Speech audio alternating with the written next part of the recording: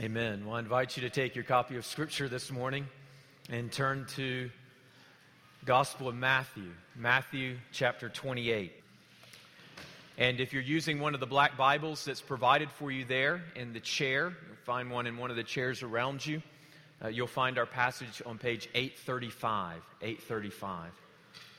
Matthew chapter 28, and I'll begin reading for us in verse 1 and read through to verse 10.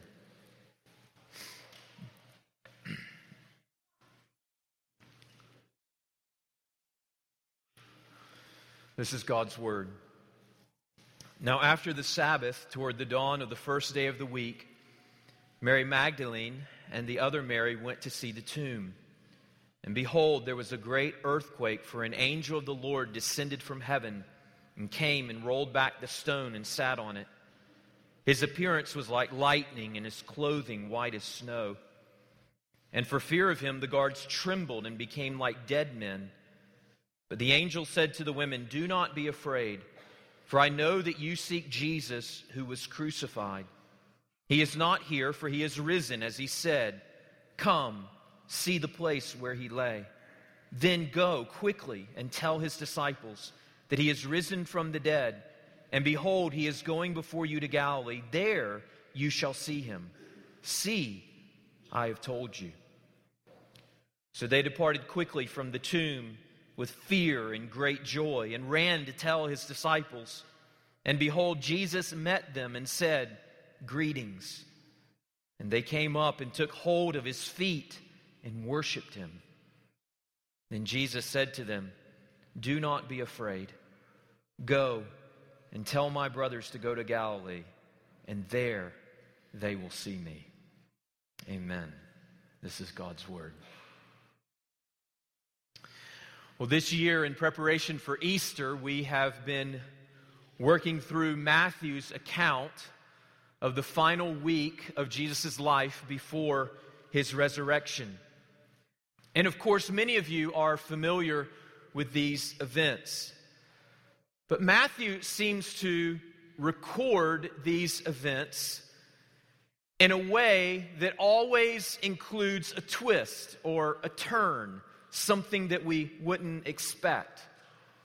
So, for example, last Sunday we considered Palm Sunday, when Jesus rode into the city of Jerusalem.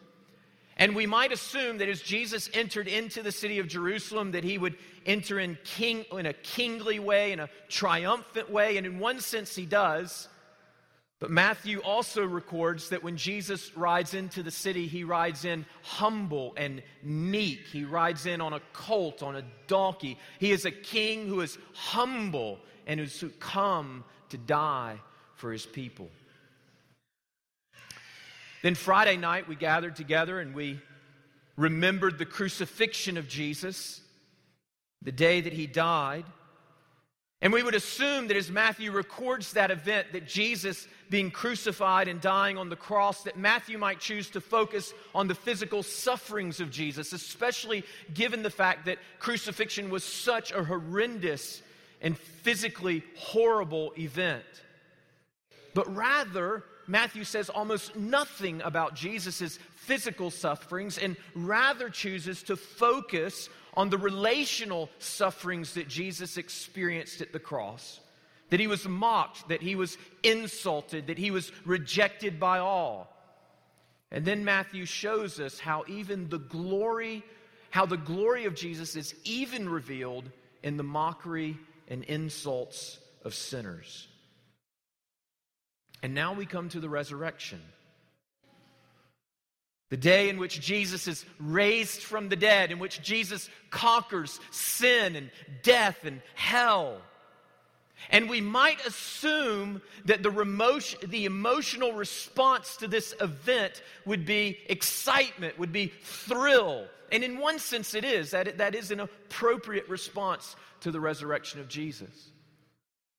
But it's interesting, that's not the response that Matthew chooses to emphasize in his account of the resurrection. Rather, Matthew stresses that the proper response to the resurrection is fear. Either fear of judgment or fear in worship. And so I want us to consider these 2 points this morning. The proper response to the resurrection is either fear of judgment or fear in worship. So first of all, fear of judgment. Look there in chapter 28, verses 1 to 4. Matthew records, "Now after the Sabbath, toward the dawn of the first day of the week, Mary Magdalene and the other Mary went to see the tomb. And behold, there was a great earthquake, for an angel of the Lord descended from heaven and came and rolled back the stone and sat on it. His appearance was like lightning and his clothing white as snow. And for fear of him, the guards trembled and became like dead men." So here we see that 2 women who were followers of Jesus arrive at the tomb in the morning. And based on Mark's account, so another gospel account, we learned that the women were coming to the tomb to complete the burial preparations for Jesus. And in coming to the tomb, they were hoping that someone would help them to remove the stone from the tomb so that they would have access to Jesus' body and be able to complete the burial ceremony.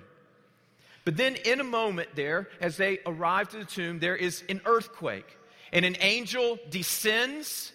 And Matthew records that there's a dazzling light. And we notice here that Matthew's just grasping for words to describe what this angel was like. He says that his appearance was like lightning and his clothing was white as snow.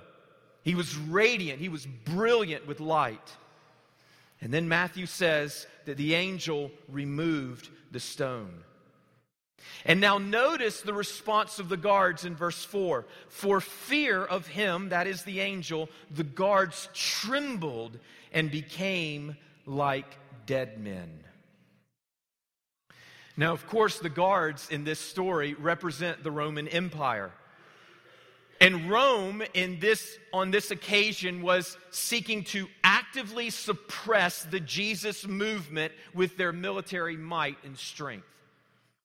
They had heard that Jesus had spoken of resurrection, and they were going to make sure with their military might and power, with these soldiers who were stationed there, that would never happen. And then you have these poor soldiers. The text doesn't tell us this, but I assume they were just kind of passively going along for the ride. I assume they didn't know a whole lot about this Jesus movement, but they had been given this assignment to guard the tomb of a Jewish carpenter. And we could imagine that they would say to themselves, they would think to themselves, oh, of course I'll do this. This sounds like a pretty easy assignment.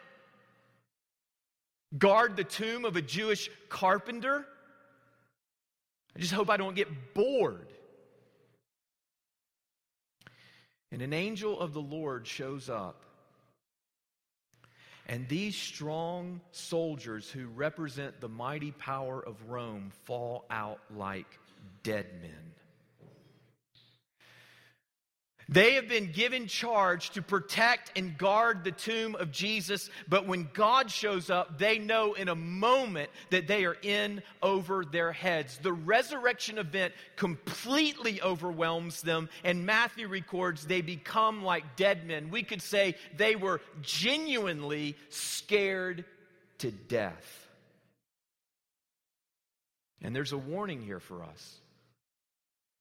That the resurrection of Jesus is good news, but it is not good news for everyone.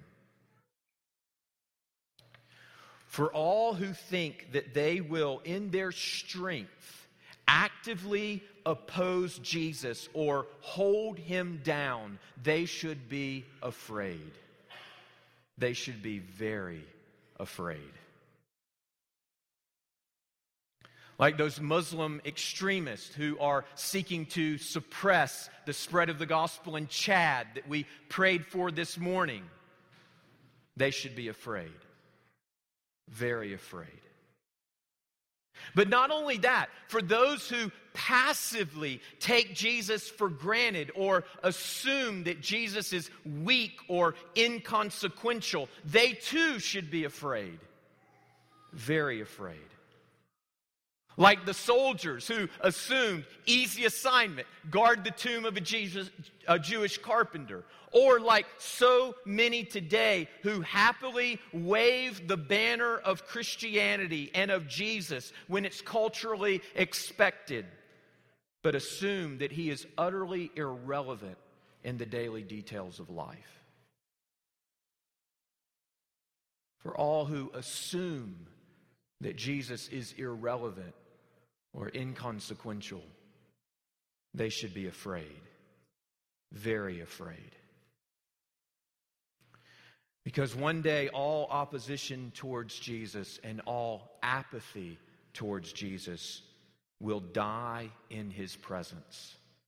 And the resurrected Lord will pulsate with life and energy and exuberance and joy and beauty for all eternity. My friends, if you are here this morning and you are actively opposing Jesus or passively assuming that he is weak or inconsequential, you should be afraid.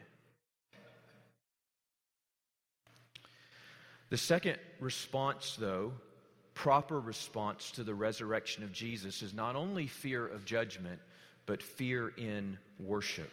Fear in worship. And we see this in verses 5 to 10. Look there and we read these words.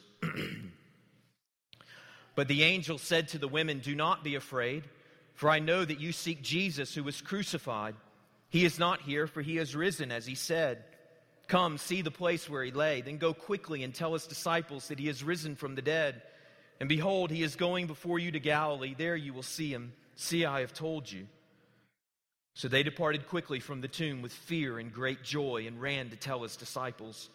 And behold, Jesus met them and said, "Greetings." And they came up and took hold of his feet and worshipped him. Then Jesus said to them, "Do not be afraid. Go and tell my brothers to go to Galilee, and there they will see me." So here we see at verse 5 that the focus of the passage turns. It turns from the guards in verses 1 to 4 to the women in verses 5 to 10. And first, the angel has a message for the women, and then we see that Jesus has a message for the women. But the interesting thing is that if you look at both of these messages, the message that the angel had for the women and then the message that Jesus had for the women, and you put those two messages side by side, they're almost exactly the same. And if we were to summarize that message, I would summarize it this way: comfort, conviction, and commission. This is the message that the angel and Jesus have for the women. It's a message of comfort, of conviction, and commission. Notice in verse 5, it's a message of comfort. But the angel said to the women, "Do not be afraid." Now this is interesting because right here in our passage, there's a break in the narrative. So the verse just prior to this, in verse 4, we see that the guards see the angel and they're overwhelmed with his glory and with his might, and they fall out. But the angel then does not say anything to the guards. I mean, you might think, hey, the guards need some assistance here, right? Like maybe the angel would have something to say to them. The angel just lets the guards pass out. And then in verse 5, the angel chooses not to speak to the guards, but to speak to the women. And the message that the angel has for the women is very different. The message for the women in verse 5 is, "Do not be afraid." And then if you skip down to verse 10, Jesus offers the same assurance to the women. Verse 10, first thing Jesus says to them, "Do not be afraid." It's kind of funny that both the angel and Jesus have to lead with this. It's almost like they're saying as they encounter these women and they behold their glory and their might, it's almost like they're saying, don't fall out on me like the mighty Roman soldiers did. And notice what the angel says next in verse 5. Do not be afraid, here it is, for I know that you seek Jesus who was crucified. Now, the women probably didn't fully understand all of this at that time. But this is actually the reason why they don't have to be afraid. Because Jesus died and he was crucified for their sins in their place. Jesus died so that they would not have to. Jesus came back to life so that he might share his life with them. And here's the promise of the gospel for all of us this morning. If we trust in Jesus' death as the payment for our sins, and we trust in his resurrection for our life, then we do not have to be afraid. Jesus says to us this morning, I died and I rose again so that you can trade your fear and anxiety for peace and comfort. Jesus says, I'm for you. I am with you. You do not have to be afraid. And if you entrust yourself to me, then my glory will not be your terror, but my glory will be your comfort and joy forever and ever. The first message that the angel and Jesus have for the women is a message of comfort. Do not be afraid. The second, though, part of this message is a message of conviction. Look there in verse 6 and 7, and the angel speaks these words. Verse 5, he says, do not be afraid, for I know that you seek Jesus who was crucified. Verse 6, here it is. He is not here, for he is risen as he said. Come and see the place where he lay. Then go quickly and tell his disciples that he is risen from the dead. And behold, he is going before you to Galilee. There you will see him. See, I have told you. So one of the things we see here as well is that the angel and Jesus are eager to authenticate Jesus' resurrection so that whatever doubts that the women might have, those doubts might give way to confidence and conviction that Jesus has in fact been raised from the dead. Notice in verse 7, the angel says to the women that the disciples will see Jesus in Galilee. In verse 9, Jesus appears to the women, and then Jesus relays the same message in verse 10. Jesus assures the women that the disciples will see him in Galilee. So right here in these verses, we have eyewitness accounts of the resurrected Jesus. The women see him, and the women are told that the disciples will see him. And later on in the chapter, we see that comes to pass as the disciples encounter the living Christ. So we have these eyewitness accounts. But then we also notice that the angel is especially eager to offer the women evidence that Jesus has been raised from the dead. Notice there in verse 6, the angel says to the women, he is not here, for he is risen as he said. See what the angel is saying here? The angel is saying, listen, this is just as Jesus had told you. When you were with Jesus, when he was alive, he told you over and over again that he would die and that he would be raised. It's all playing out just like Jesus said it would. And then he says, come, see the place where he lay. Now that's interesting. Here's this angel full of might and glory. You would assume that they should just take him at his word, right?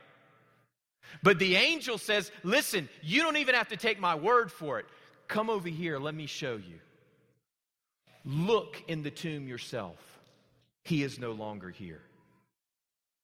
And Matthew emphasizes this point because in the latter part of verse 27, if you look back there in the latter part of verse 27, in verse 40, or chapter 27, verse 47, you will see that these same two women were present when Jesus' body was prepared for burial, laid in the tomb, and Matthew records that the women saw where he was laid. So they saw where he was laid. They saw him laid in the tomb. And now Matthew records just a few verses later, they saw the tomb empty. The angel wants them to see with their own eyes that he is no longer there. Now, I know that in a crowd this size, there might be some here this morning that would say, well, yeah, I see that in the passage. But of course, these people were from the first century, and they were especially gullible. I mean, for crying out loud, they'd believe anything. But in fact, that's not the case. In fact, it runs contrary to the evidence. What we see actually in the gospel accounts is that these first century people and even the first believers in Jesus were not eager to accept this incredible claim that Jesus had been raised from the dead. In fact, it was just the opposite. They were incredibly skeptical and unbelieving, just like us. Because in the first century, they knew something that we know now. Dead people don't just get up from the dead. They knew that. They understood that. And so here we see that an angel authenticates Jesus' resurrection by his glorious appearance. And Jesus appears to the women and he appears to the disciples. And we know from other accounts that he appears to many others. And just like today, we see that although all this happens, immediately there are those who seek to suppress the evidence and devise alternative theories. In fact, in the very next verses, in verses 11 through 15, the guards come back and they report what happens. And the religious leaders get word of this. And did the religious leaders then accept the testimony of the guards? And did they worship and follow Jesus? No. This event was far too threatening to their own autonomy, independence, power, pride. Instead, in verses 11 through 15, we read that the religious leaders, when they hear this evidence, they pay off the soldiers and they say, listen, if anybody asks you about this event, you tell them that Jesus' disciples stole the body. But that's not the most striking thing that we see here in these verses, though. What we see a little further down is it is not just those who actively oppose Jesus who lack faith to believe in his resurrection. In verse 16, we see that the word that the angel gave to the women that Jesus would appear to the disciples in Galilee is fulfilled. And Jesus appears to the 11 disciples. Look there in verse 11. Verse 16. Look at verse 16. Now the 11 disciples went to Galilee, as they were told, right? They're thinking to themselves, okay, this is at least worth checking out. Now the 11 disciples went to Galilee, to the mountain which Jesus had directed them. Notice this in verse 17. And when they saw him, they worshiped him. Here it is. But some doubted. That's amazing, isn't it? Here you have Jesus raised from the dead. He's predicted it over and over and over again to the 11 disciples. I'm going to die, then I'll be raised from the dead. I'm going to die, then I'll be raised from the dead. I'm going to die, then I'll be raised from the dead. An angel appears. The tomb is empty. These women who they know come back with the testimony that he has been raised. They see him physically before them, and yet they doubt. Could this really be true? They are not much different than us. I wonder this morning, do you have doubts? We all have doubts at times. The disciples did. And Jesus says to us this morning, come and see. look at the evidence. It's all there. All is there for you to credibly believe that I was, in fact, raised from the dead. Check it out. Investigate it for yourself. And believe in me. Trust in me.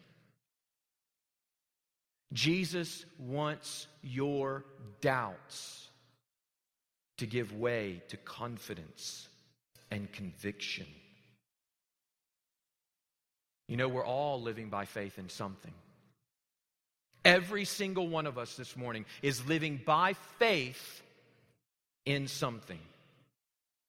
The question is, what is worthy of your faith?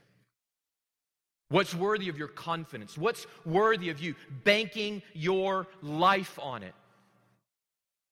Jesus says, I am the resurrected Lord, and I am worthy of your confidence and your faith. Before we move on from conviction, though, I want to show you this as well. It's beautiful. Not only is Jesus and the angel eager to authenticate Jesus' resurrection so that there is confidence and conviction in the women that he has been raised from the dead and in the disciples. But we also see here that conviction then leads to worship. It's evident both in the women's interaction with the angel and in with the women's interaction with the angel and the women's interaction with Jesus. So after the angel announces Jesus' resurrection, and after the angel shows the women the empty tomb, they are overcome with emotion. And think about this. Consider what's just happened in their lives. The women come to the tomb and they are looking for a dead Jesus and living guards. And yet when they arrive, they find guards who are like dead men and a living Jesus.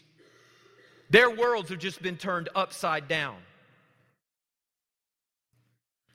And in verse 8 we read, and this is the result of their new conviction and confidence that Jesus has in fact been raised from the dead. Verse 8 we read, so as a result, they departed quickly from the tomb with fear and with great joy.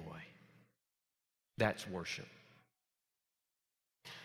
And then, on their way to share this good news with the disciples, they've been told, okay, now I want you to go and I want you to tell the disciples what you've seen. On their way to share this good news with the disciples, Jesus meets them and greets them. Jesus is intending again, not only through the angel, but by appearing to them to strengthen their conviction that he has been raised from the dead.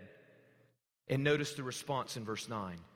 And behold, Jesus met them and said, greetings. And here it is. And they came up and took hold of his feet. They touched him. He's physical. This is not just a spirit. This is not a phantom or a vision. They touched him. He's physical. And they worshiped him. So, the proper response to the resurrection is fear, and either fear of judgment or fear in worship. But what I want you to notice from our text is that those are two different kinds of fear. One is a fear of terror, and the other is a fear of awe and wonder. The guards are afraid, and rightfully so. The women fear. Afraid is terror. Fear is worship. And so the question this morning for all of us is, do you fear Jesus? You should. Every single one of us should fear Jesus. But do you fear him and that you are afraid? Or do you fear him in awe and wonder and worship? Notice as well that this fear of the resurrected Jesus is the source of their joy. Do you see that in the text? Verse 8, so they departed quickly from the tomb with fear, there's the awe, there's the wonder, and great joy. So the fear of Jesus and joy in Jesus are not incompatible with one another. In fact, the fear of Jesus results in joy in Jesus. Given that that's the case, I wonder if there are some here this morning and you've always thought to yourself, you know, if my life were just more chill, then I'd know real joy. If my life was just filled with more vacations and more hobbies and more sports and more entertainment and more amusement, then I would really know joy. And there's nothing inherently wrong with those things. Those things can be good in and of themselves. But oh, my friends, how many people that I don't doubt that there are some here this morning and you are working your fingers to the bone to achieve, to get at that place where your life can just be filled with amusements, and then you think, oh, that will be joy. But let me ask you this question. What if our greatest opportunity for joy doesn't come by being pacified with more amusements, but by being stunned with glory?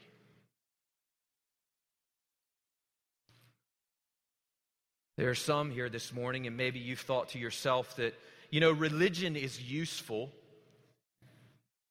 but the key to finding joy and satisfaction in religion is to not take it too seriously. Now, Jesus is good in doses. Not too little, but not too much. Let me ask you this question. What if the secret to experiencing joy in Jesus is not to take Jesus lightly, but to be awed and rattled to your core with his resurrection glory and power? To be awed and rattled to your core with a glory that transcends us, that is beyond us, that we can't fully comprehend, and for which we were created.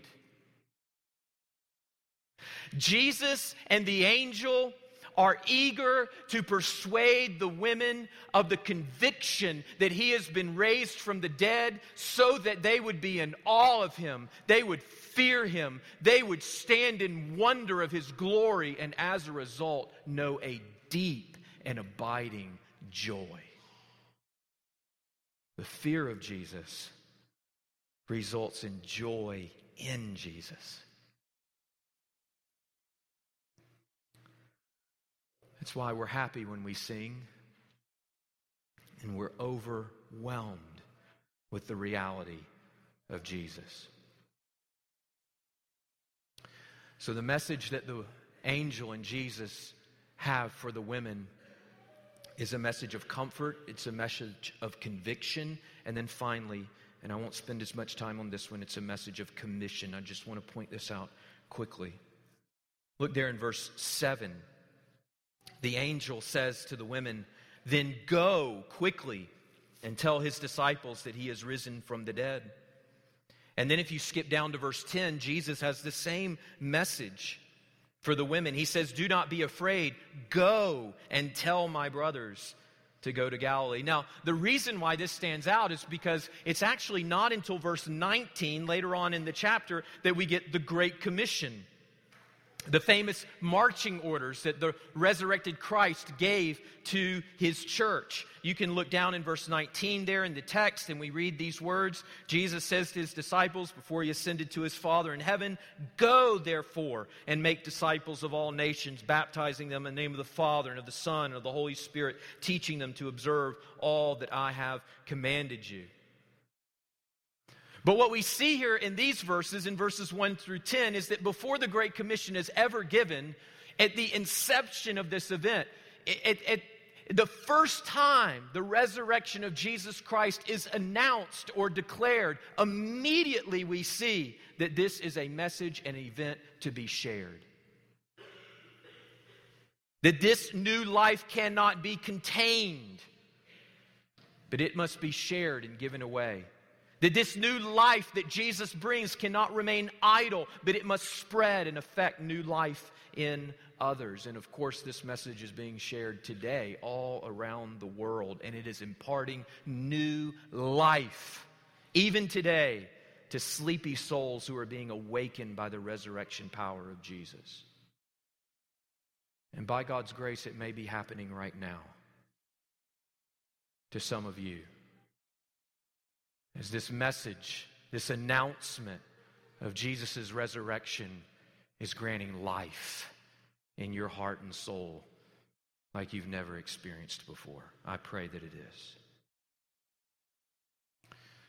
And my friends, may we be faithful to go and to share this message with others with more and more that they might experience life in Jesus.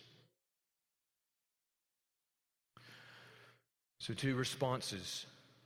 The proper response to the resurrection is fear, and here's the 2 responses: either a fear of judgment or a fear of worship, or fear in worship.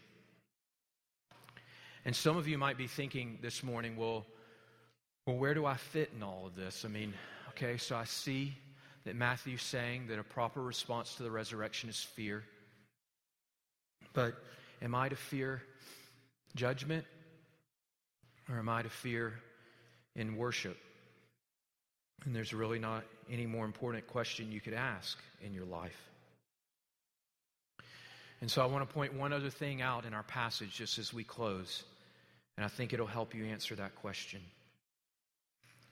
Notice the main characters in our account, the main characters who are responding to Jesus and to the angel. The main characters are the guards.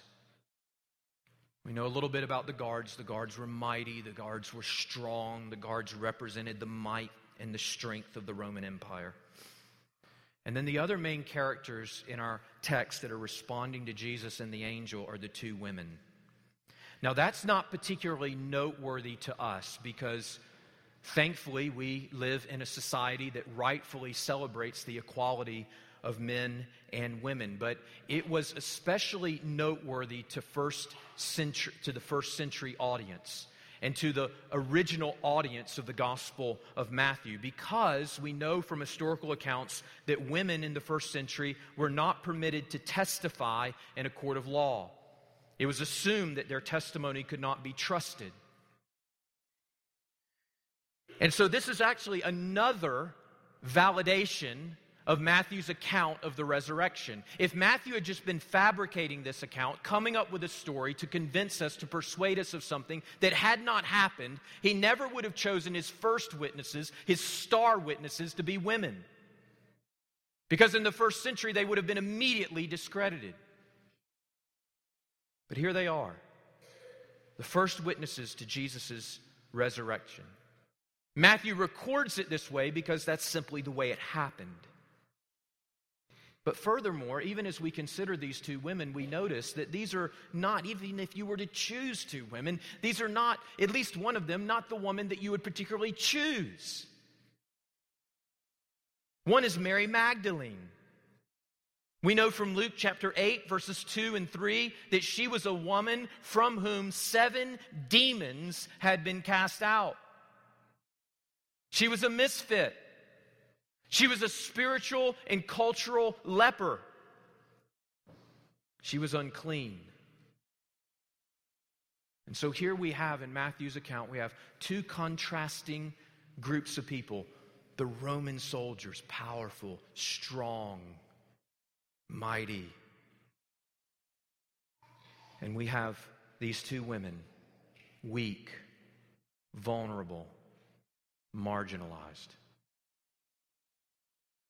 And to whom does Jesus speak this word of comfort? Who in our text is trembling with fear that judgment's going to fall upon them? And who is rejoicing with wonder and awe at the resurrected Christ? It's the women, right? It's the weak, it's the vulnerable, it's the marginalized, it's the nobodies. And here's the principle. Get this, my friends. The resurrected Jesus decimates the strong, and he gives life and hope to the weak. We can say it this way: arrogance and pride will die in the presence of Jesus, and weakness and frailty will come to life. And so if you're here this morning and you're weak and you're needy and you're a spiritual klutz and you're a sinner and you feel, oh, I've got to be forgiven, there is hope for you. Jesus came for people just like you.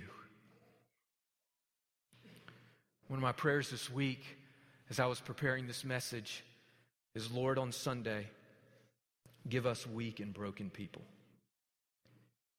And as you give us weak and broken people, may we come alive in the presence of the resurrected Jesus. I wonder how many of you are in answer to that prayer. If you feel your need for Jesus this morning, trust in Him. Give yourself away to Him. Be stunned by His glory.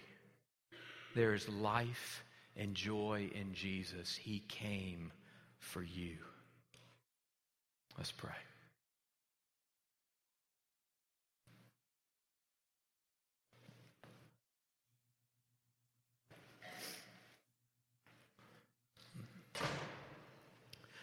Father, we are so satisfied with cheap thrills and joys, but we thank you that your word calls us to a far deeper joy and reality that's far better and more satisfying.